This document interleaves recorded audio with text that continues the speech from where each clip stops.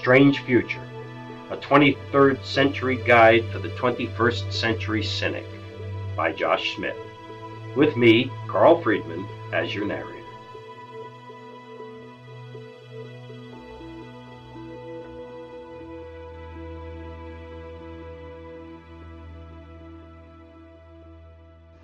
Though time passed normally for mankind in general, time for Thomas, were he conscious of it, appeared to be passing very rapidly.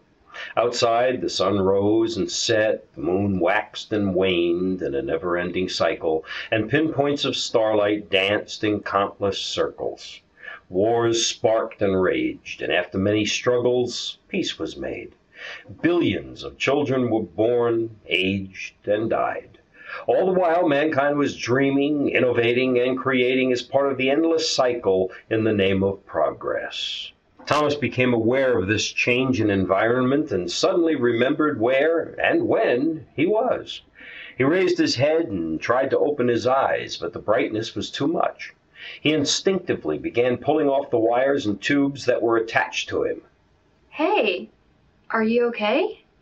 Thomas squinted in the direction of the voice and tried to make out the figure of the grayish blob standing in front of him.